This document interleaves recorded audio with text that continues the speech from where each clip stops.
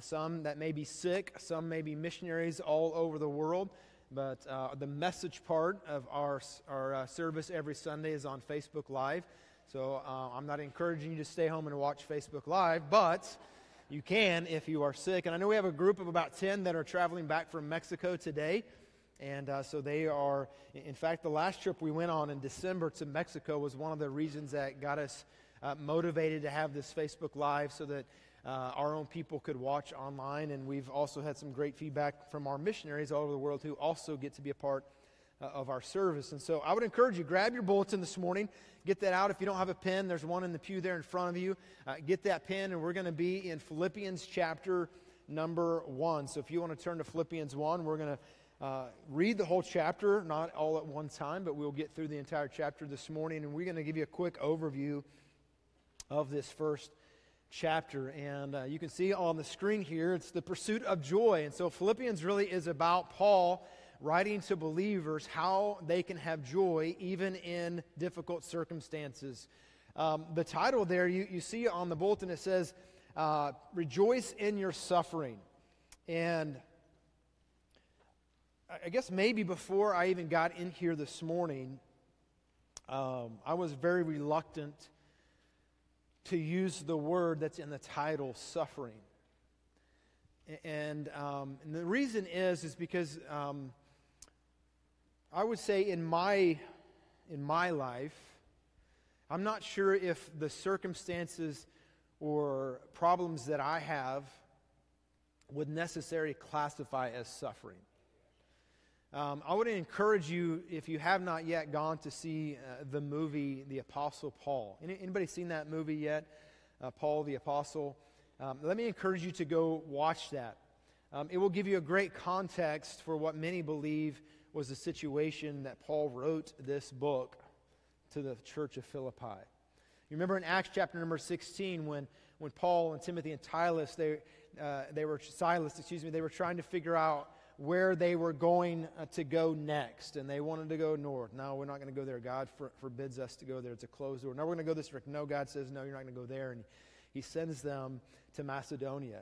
And when they go to Macedonia, remember the first convert they have is Lydia there in Philippi. And Lydia is saved and becomes where a church is planted there. And remember, they're in the jail in Philippi, and they're released from the earthquake. And remember, the Philippian jailer is going to kill himself. But Paul says, don't hurt yourself, we're still here. And eventually then that night, that jailer gives his life to Jesus Christ and then goes home, and his entire family gives their life to Christ. And this is that church. This is the group that Paul is writing the book of Philippians to encourage them in their faith, that in their suffering, they can still have joy. And to realize that joy is not based on my circumstances, joy is based on a person. So in your bulletin there, you have this definition. So really the dictionary definition of joy is a feeling of great pleasure and happiness. I think we all get that. But on your outline this morning, there is right under the point number 1, and so you're going to have to hold on to that for a minute. All right, but you can read, this is a definition defined by John Piper based on what he felt the point that Paul was trying to make in this book, Philippians. A good feeling in the soul produced by the Spirit as He causes us to see the beauty of Christ in the Word and in the world. So there's some key words when you think about that sentence there, that statement, that definition is that this feeling, this good feeling, when we think about joy in spite of our circumstances, that's not produced by me and my will and my desires. This feeling of joy in spite of my circumstances, joy in suffering, is produced by who? Some of you read it, right? The Holy Spirit. It's God in me. The song we just sang, Christ is enough. So is Christ enough for me to walk through my circumstances, whether I'm going to classify them as suffering or just I had a bad day, that I can see God in the world and in His Word. And it's the Holy Spirit in me, it's Christ in me that produces joy in spite of my circumstances. And if you watch the movie, you're going to realize that, and this is why I was very reluctant. I watched this movie Friday night. I was very reluctant to use the word suffering. The early Christians suffered. And Paul was writing this, most scholars would say, at the time when he was in prison, probably close to when he would be beheaded. And he's writing to the Christians who are being persecuted to stay in the faith, to stay strong, to stay steadfast. The mission was to reach the world, the known world, with the gospel of Jesus Christ. And in spite of the suffering, during this period of time when Nero burned most of Rome down, and that's what history would tell us. And Nero tried, it's interesting that most people begin to realize that Nero was the one who burned Rome down. And so in order to divert the attention from himself, that he was the one that orchestrated this so he could expand his palace and have a better place, was that he began to blame Paul and the Christians. They were the ones that burned Rome down. And because of them having buy into that, then they used unbelievable torture to those Christians. In fact, history would teach us that they would use them as street lights. They would put fuel on them and light them at night to light the street, because they claimed Jesus was the Messiah. And I'm thankful that where I live today, that's not for me. And so now you understand why I wrestle with the title to say joy in suffering. A few weeks ago, we were in Cuba. We had the opportunity to meet with several of those pastors. We were at a seminary that's been in existence since like 1906. And they had, I think there was 9 presidents of that school on the wall for us to look at their pictures. And almost every one of those, but the last 2, were imprisoned for their faith. Do you know, in our world today, there is more persecution of those who claim the name of Jesus Christ than ever before in the history of the world? Amen. People all over the world today are being persecuted for their faith. And so, again, you know why I am reluctant to say that we should rejoice in our, I would say, problems. Because we do have problems, right? And you have real fear and real anxiety and real issues that you're dealing with. Maybe not classified as suffering for the name of Jesus, but the principles are transferable.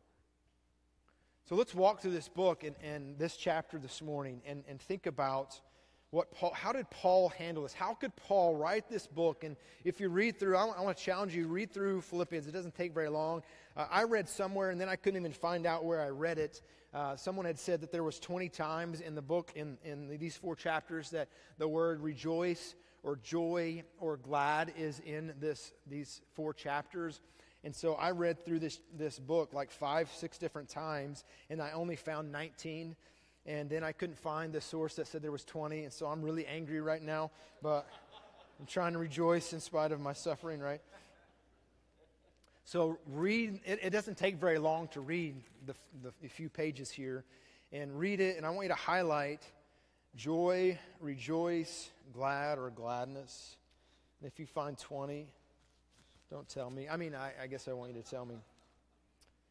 But let's read the first 3 verses. And so number 1 in your outline, if you're taking notes. Number 1, prayer in his pain. How did Paul deal with suffering? He prayed. The first 2 verses there kind of give an introduction to the book, but let's begin reading verse number 3. I thank my God upon every remembrance of you, always in every prayer of mine, making requests for you all with joy, for your fellowship in the gospel from the first day until now, being confident in this very thing, that he who began a good work in you will complete it until the day of Jesus Christ. Just as it is right for me to think this of you all, because I have you in my heart, inasmuch as both in my chains and the defense and the confirmation of the gospel, you all are partakers with me of grace. For God is my witness, how greatly I long for you, and with affection of Jesus Christ. And this I pray, that your love may abound still more and more in knowledge and in all discernment, that you may approve the things that are excellent, that you may be sincere and without offense till the day of Jesus Christ. Verse 11, being filled with the fruits of the righteousness which are by Jesus Christ, to the glory and praise of God. Paul is in prison, and we can definitely assume by history and by what we read in other texts in Scripture that this wasn't necessarily a pleasant stay in prison. And yet, while he's in prison, he is writing a letter to the church at Philippi.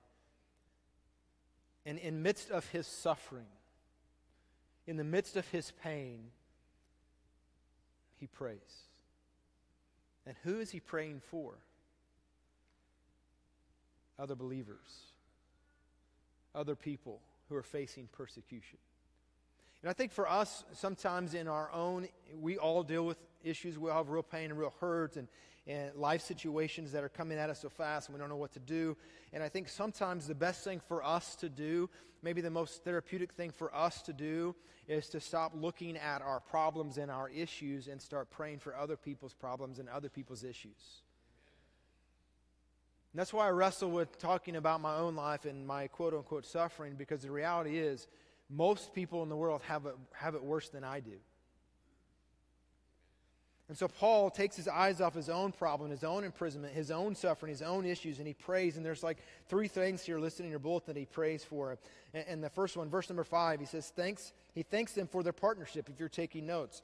Verse 5, he says, for your fellowship in the gospel from the first day until now. One of the reasons that he's writing this book to the church at Philippi is to thank them for their generosity. He's thanking them for their participation, not just in sharing the gospel, but part of that participation in sharing the gospel was their generosity to give so that the gospel could move forward. And this week, many of us in the mail this week, it was the first quarter of the year, and many of us got a report of how generous we have been to the church this past 3 months. And for some of us, it's a time to rejoice. God, thank you for allowing me to be a part. And the truth is, for some of you, if Paul's writing this letter to thank the church for their generosity, let's personalize this for a minute.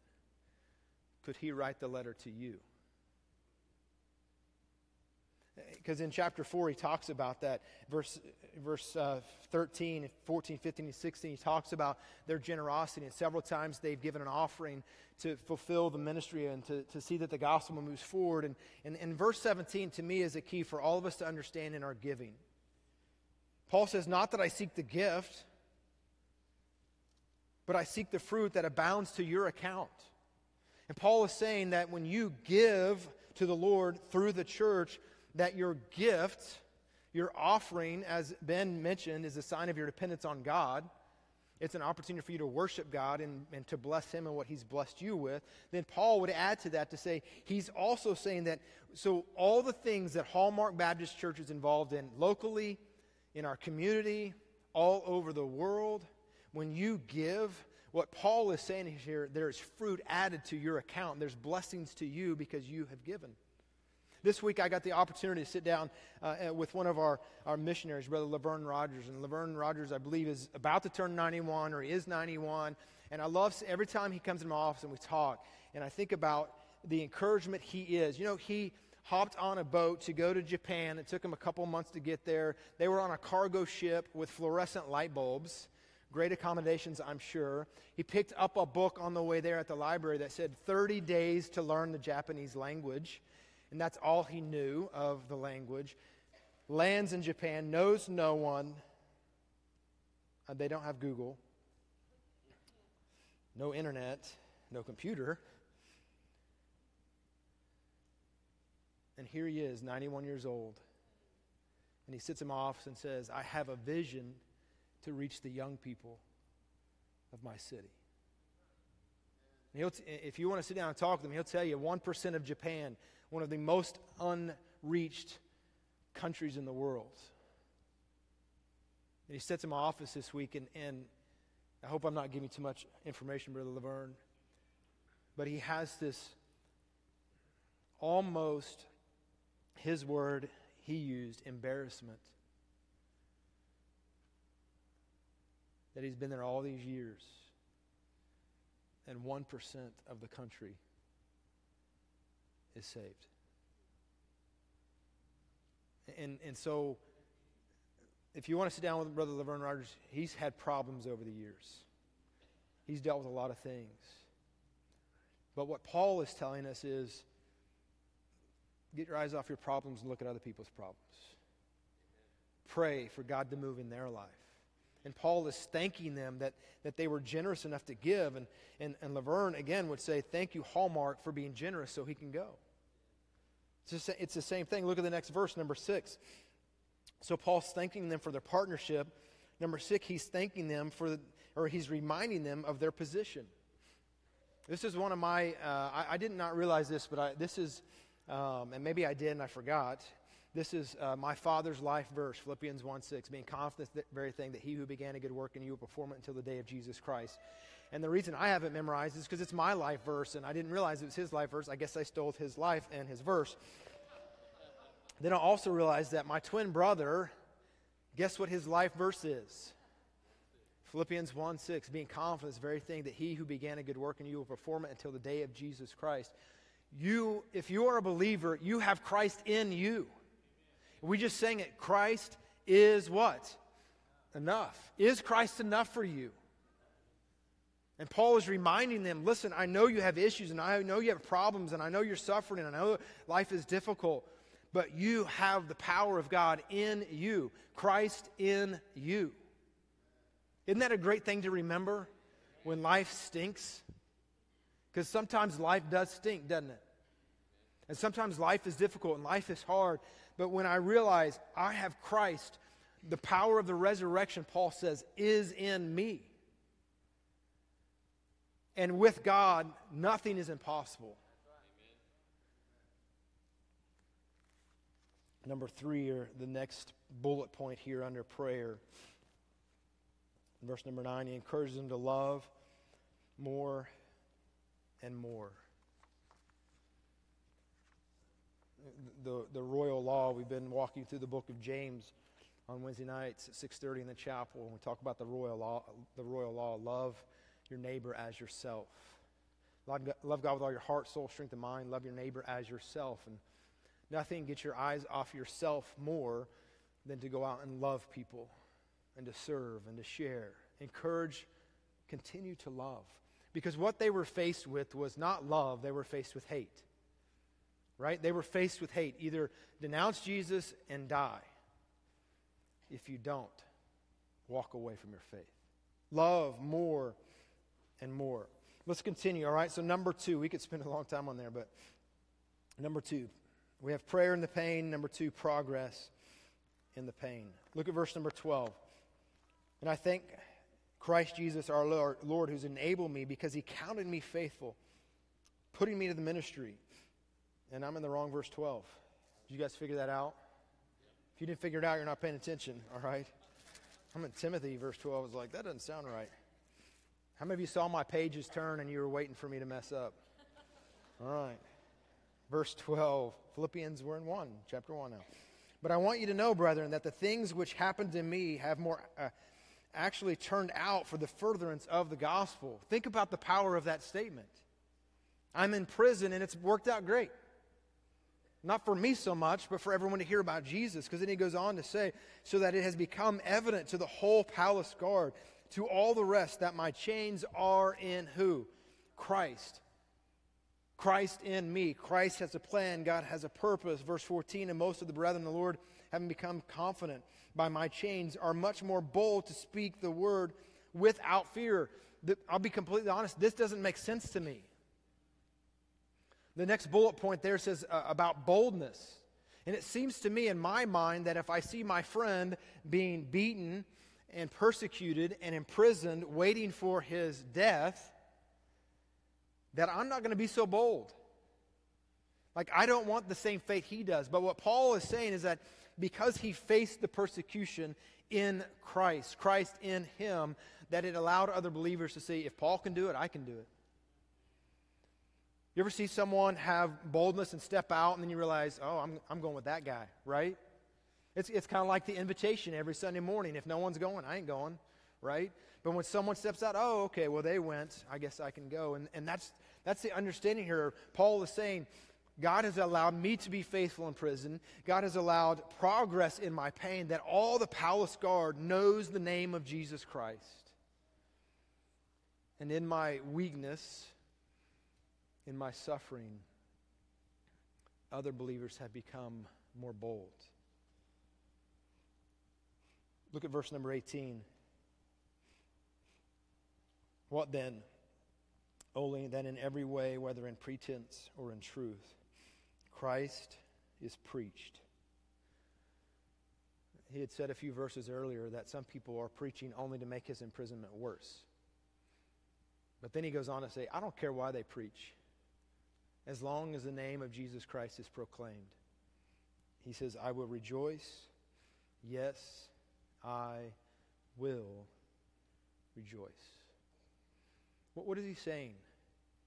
As long as people hear about Jesus, I'm going to rejoice. Whether it turns out good for me or not, I'm going to rejoice. Number 3, purpose in the pain. There's prayer in the pain. There's progress in the pain. Number 3, there's purpose in the pain. Look at verse number 19. We're going to read through 26. For I know that this will turn out for my deliverance through your prayer and the supply of the Spirit of Jesus Christ, according to my earnest expectation and hope that in nothing I shall be ashamed, but with all boldness, as always, so now also Christ will be magnified in the body, whether by life or by death. What is Paul saying here? I don't care if I die, I don't care if I live, as long as who gets the glory? God, Christ. As long as Jesus' name is magnified and God is glorified, then do whatever you want with me. If it means hanging me in the streets and lighting me to light the way, so be it. As long as Jesus is magnified and God is glorified, I'm in. I'm not sure if I could say that. Verse 21. Most of us know this verse. For to me, to live is Christ, and to die is what?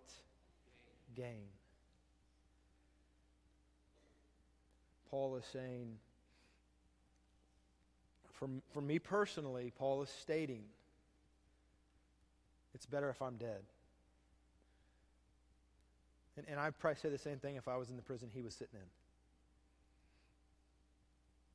But what is, look at the next verse. But if I live on in the flesh, this will mean fruit from my labor. Yet what shall I choose? I cannot tell, for I am hard pressed between the two, having a desire to depart and be with Christ, which is far better. Paul knew to be absent from the body is to be present with the Lord. For those of us who are believers, who placed our faith in Jesus Christ, what Paul is saying, this suffering here on the earth that I'm facing, I would rather be in heaven. Can I get an amen to that? Amen. But, verse 24, nevertheless, to remain in the flesh is more needful for you. Man, Paul is so kingdom-minded, isn't he? So others-centered. If my suffering will bring boldness to you, which will allow you to tell someone else about Jesus Christ, then leave me in prison. Let me suffer. Verse 25, and being confident of this, I know that I shall remain and continue with you all for your progress and joy of faith, that your rejoicing for me may be more abundant in Jesus Christ by my coming to you again. What a perspective. There's 3 statements here on your bulletin. I want you to fill these out. I think these are powerful statements that if you are struggling right now, maybe you're going through a trial, maybe you're going through a testing, maybe you're going through some suffering or difficult circumstances, here's some perspective Paul would give. And these are not original to me. I don't know who made these up. I've heard these over the years. These 3 statements. God can make your mess his message. God can make your mess his message. Rick Warren says God never wastes a hurt. God wants to turn the mess, maybe you've created the mess. That's why it says your mess into what? His message of redemption, of forgiveness, of restoration, of reconciliation, of second chances, of hope, of peace, of joy. And if you've experienced God's forgiveness in your mess, He wants to use that for His message. The second one here, God can make His test your testimony. So James talks about, testing and temptation. And Satan will tempt us, God tests us. And so it says here, God can make His test your what? Testimony. The most powerful tool that you have for God's glory, it's your story. It's how God redeemed you. That's why if you've come into this church very often, you probably could remember that I got saved when I was 17 years old at Brownwood Youth Camp. How many of you already knew that, right? How many people know your story? And Paul is saying, look, if my story, if my suffering will cause someone to know the name of Jesus Christ, bring on the test. Bring it on. The third one, your setback may be a setup for His glory. Your setback may be a setup for His glory. And Paul just talks over and over in this chapter. It's better for me to die. But if God can get more glory in me living and suffering in this prison, that will bring me joy. The Holy Spirit will allow me, through me, what's the word here? He will produce joy in me. Number 4, persistence in the pain. Persistence in the pain. This is not a fun one, just to be honest with you, right? Just pursue God. Be persistent. Let's read the rest of the chapter, starting in verse 27. Let your conduct be worthy of the gospel of Christ, so that whether I come and see you or am absent, I may hear of your affairs, that you stand fast. You see that word? Paul is saying, look, I know it's tough. I'm suffering.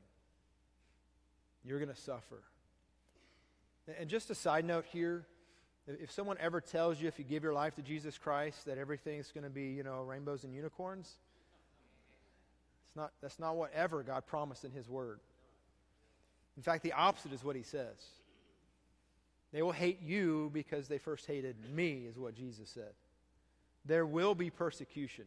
We're blessed right now in our culture, in our country, that we don't face persecution like the early church did. But God doesn't promise that all your bills are going to be paid if you just call out on His name. Like, you got to get to work, right? Was Dave Ramsey said, you need more money, you need more jobs, right? Go to work. Paul says, I want to hear, verse 27, that you stand fast. And I love the next part of this. It says, in one spirit, with one mind, striving together. You get the picture of unity there? Look at that verse. Stand fast in one spirit, with one mind, striving together. What's the unifier of the church? What's the unifier of this local body of Christ? It's the rest of that verse. Let's read verse 27 again. Let your conduct be worthy of the gospel of Christ, so that whether I come and see you or am absent, I may hear of your affairs, that you stand fast in one spirit, with one mind, striving together for what reason? For the faith of the gospel, for the sake of the gospel. For the same reason that Paul would say, for me to live is Christ and to die is gain. That I'm willing to put down my initiative, my plans, my goals, my purpose for what? The greater good, the greater plan, the greater purpose. And that is that people may know the name of Jesus Christ. That's the mission. It goes on in verse number 28. And not in any way terrified of your adversaries, which is to them proof of perdition, but to you of salvation, and that from God. For to you it has been granted on behalf of Christ. not only to believe. Look at that verse again, 29. For to you it has been granted on behalf of Christ not only to believe in him. When you read that really quickly, maybe you miss something. It has been granted unto you to believe in Christ. Do you know Jesus Christ this morning because of how good you are? Do you know Jesus Christ because you just thought one day, I need God? That you came to God on your own initiative? Do you know God chose you before the foundation of the world? And Paul is saying here, you've been granted. You've been given the gift to know Jesus Christ. And not only that, and here's the bad part, all right? Not only to believe in him, but also to suffer for his sake. You've been given the gift to know Jesus Christ, and also the gift to do what? Suffer. That I can rejoice in suffering if I'm in Christ. Because God's going to use my pain for his progress and his purpose. Do you want to be a part of what God's doing? Verse 30, having the same conflict which you saw in me and now here is in me. And just to be an example.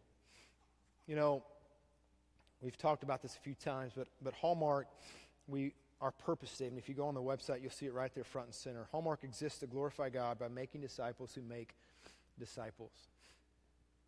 And that's what Paul is saying here. That if we keep our eye on the mission, the purpose, to bring honor and glory and to magnify the name of Jesus Christ so that God would be glorified, then God says, I will bring joy in spite of your circumstances if we stay true to the mission. And here's what I'm afraid of in a lot of our churches all across the country. That we have become comfortable thinking we have reached the lost. And I told you, I sat down Thursday morning with Brother Rogers, and he talked about Japan and the passion and the burden, the heart he has, and starting a youth camp to reach the next generation, to see more people come to know Jesus Christ, and just the burden that God put on his heart. He said, when MacArthur gave the call, we need missionaries to go in Japan and give the gospel, that 500 missionaries with him went into Japan because MacArthur said they need Jesus. And he's the last one there of that 500. And the burden on his heart to reach the unreached. And I think we in our country have become comfortable, and we probably wouldn't voice it, we wouldn't say it, but our actions would say, if they want to know about Jesus, they'll know about Jesus, that we live in America. I got some information about our demographic here, just numbers.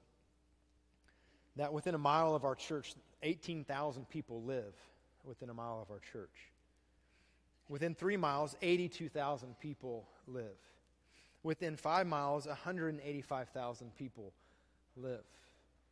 Now, just based on statistics, they say in America, the statistics say that 40% of Americans go to church every Sunday.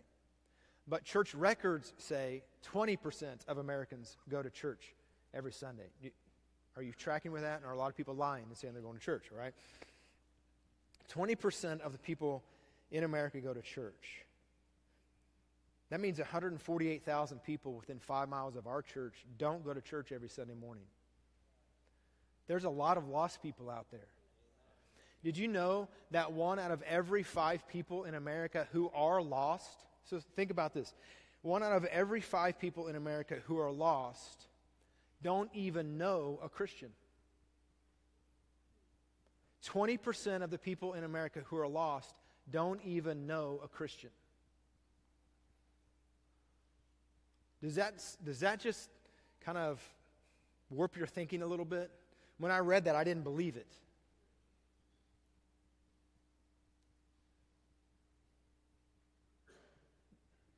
do we really, let's internalize this for a moment. Do I really, for the sake of the gospel, have a burden for those people that don't know Jesus? Let me think about that. 148,000 people within 5 miles of this church are still at home. A great many of them because they don't know Jesus. And 20% of those don't even know someone that knows Jesus.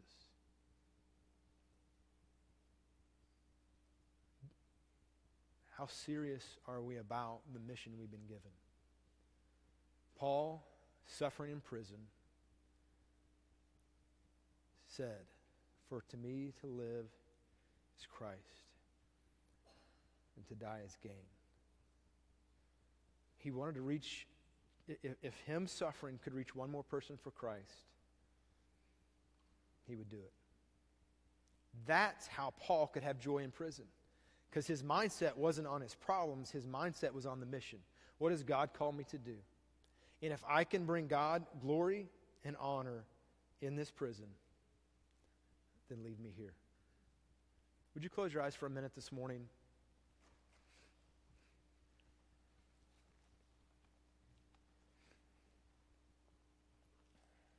What's so great about God is that this morning, as reluctant as I was to call it suffering, did you know that whatever, however big, small, however you want to classify the problem you walked in with this morning, God cares about that. That's why the scripture that Ben referenced in Matthew, talking about the birds of the air, God takes care of them. And it says that if one falls to the ground, does not God, your heavenly Father, know that bird? And then he says, you are of more value, not than one sparrow, does he say. You are of more value than many. So I don't want this morning for you to hear that I want to minimize your hurt or your problem or what you walked in with this morning. Because God cares about it. God knows about it. And God wants you to give it to him. And he is the one that can bring joy in your suffering. But for some of us, what needs to happen in our life, me included, is that I need to get my eyes off my circumstances and get my eyes on God. What he wants to do in me and through me. One last statement, and we're going to pray. We will never understand the purpose in our pain until we understand the cross is bigger than our crisis. We will never understand the purpose in our pain until we understand the cross is bigger than our crisis. Aren't you glad we serve a big God? This morning, in a moment, we're going to stand and we're going to sing a song of worship. Oh, come to the altar. And I just want to encourage you this morning, that whatever God may be dealing with you in your heart this morning, maybe it's to join the church. Maybe it's to give your life to Jesus Christ, and you need to do that. You don't have a moment in time like I did when I was age 17. Maybe today it's, again, just to come forward and say, God, you know the struggle, you know the hurt, you know the pain, and God, I need help. Maybe this morning it's God saying, you know what? You need to get your eyes off your circumstances and get your eyes on the cross. Maybe there's pain and suffering in your life because God wants to use your pain for his glory. And so in a moment we're going to stand, and I'm just going to encourage you, if you want to spend some time with God in prayer, to come forward and do that. There'll be some of us standing here this morning. We're going to be facing you. If you would like for someone to pray with you, we would be glad to pray with you. If you want to pray alone, then you can come forward and pray alone. You can sit on the front row. You can kneel at the altar. Let's just seek God. The pursuit of joy really is the pursuit of Jesus. Jesus brings joy. God, I thank you for this day. Lord, I thank you for allowing us to be here this morning. And God, I pray, Lord, I ask that you would forgive me. Because in my own life, Lord, oftentimes, many times, even this week, Lord, I put my eyes on my circumstances instead of you. Lord, if you can use circumstances in my life to bring yourself glory and honor, then Lord, I want that, whatever that is.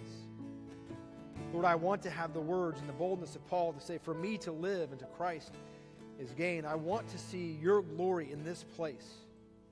God, I want to see this community reached. 148,000 people right in this community that are not in church right now, and they need to hear the name of Jesus. May you break our hearts for those who don't know you. Would you stand with me this morning? Let's worship together. If you'd like to pray, I would encourage you to do so this morning.